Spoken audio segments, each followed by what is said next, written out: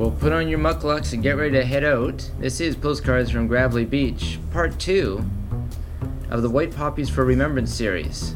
We'll call this one, Heading Out with the White Poppy and a Rainy Day Coat. Follow along, won't you? Well, it's a Monday morning here in Vancouver. And it's not just any regular Monday morning, because I'm not heading off to my daily toil. Instead, I'm heading down to participate in a Remembrance Day activity.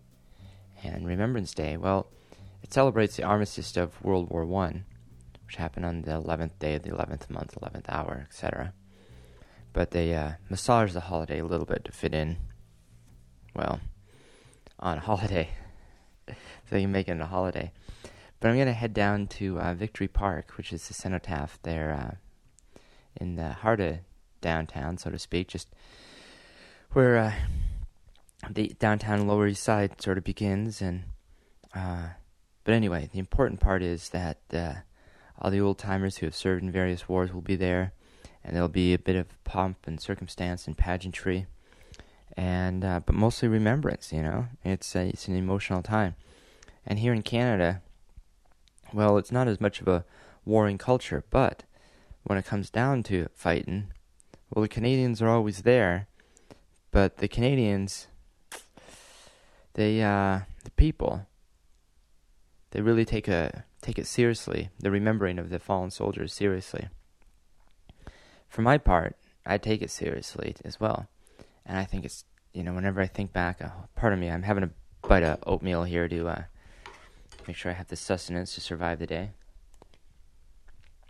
The rain's let up, but it's still, well, the rain could be here any second, and it's a bit blustery, as you might expect here in November in Canada.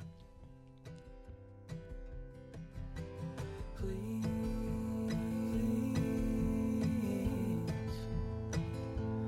slow it down. There's a secret magic password that you only notice when you're looking back at it. And all I wanna do is turn around. I'm going down to sleep on the bottom of the ocean, 'cause I couldn't let go when the water hit the setting sun.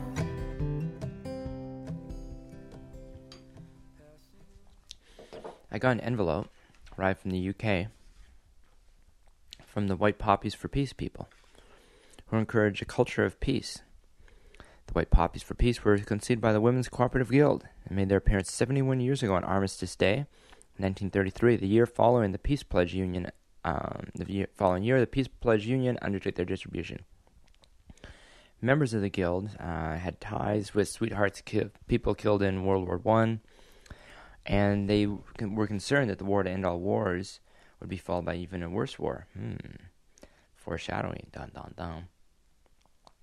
So, over 300 wars later, and after the slaughter of over 200 million people, the White Poppy continues to be a reminder of the world's failure to prevent war. It is a symbol of grief for everyone who has been harmed of war, but more importantly, it is a symbol of our determination to work together to abolish war for good.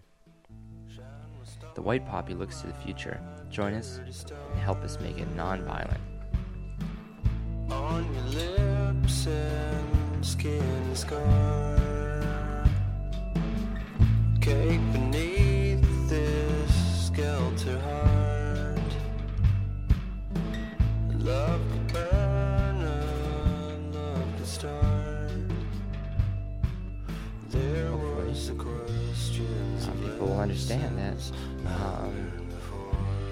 I just refuse to support killing. I believe war is a crime against humanity. I renounce war, and am therefore determined not to support any kind of war. I am also determined to work for the removal of all causes of war. Wow.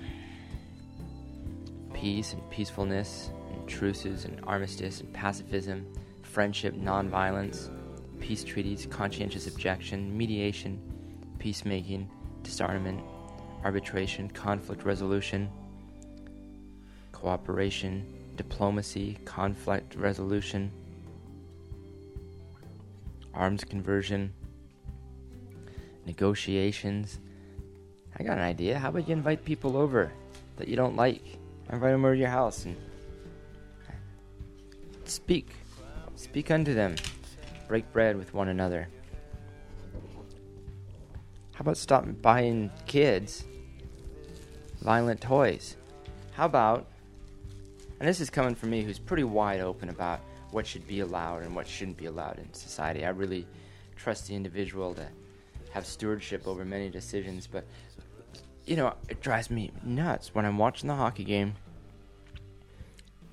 or whatever, and on comes some crazy violent movie or video game preview. I don't know what they're thinking.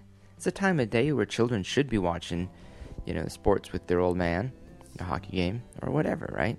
Hockey's probably not the best example of pacifism, but, when you have an arena where that aggression can be vented, I think it is a step to help encourage a peaceful solution, rather than all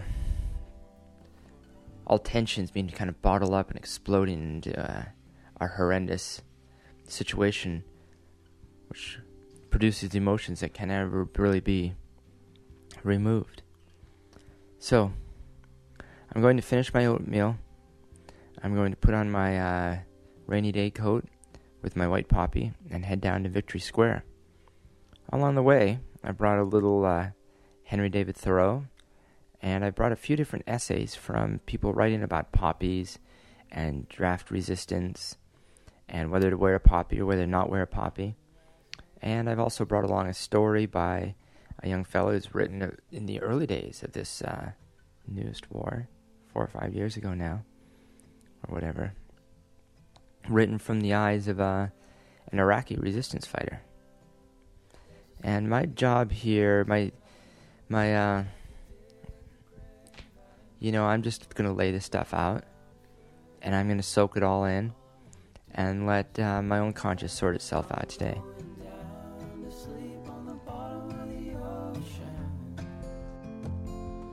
Cause I couldn't let go when the water hit the setting sun.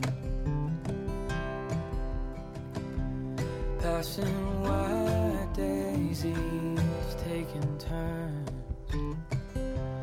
All those evenings on the back deck of our first apartment, they meant everything, but the wind just carried them off. And you can't go back now, just a passing moment gone. Well, thanks for wandering along, heading down to Vancouver, checking things out a little bit. Last Remembrance Day. There's plenty more to come in this series. Music in this episode was by Rocky Vodolato, White Daisy Passing, and the Black Tories. Check out postcards from gravellybeach.com. I'll try and remember to put up some notes or some links or something like that. And if you got a notion, stop by iTunes Music Store and leave a review. But most importantly, to keep the peaceful vibe going out there in your communities. And we'll catch you next time. Postcards from Gravelly Beach.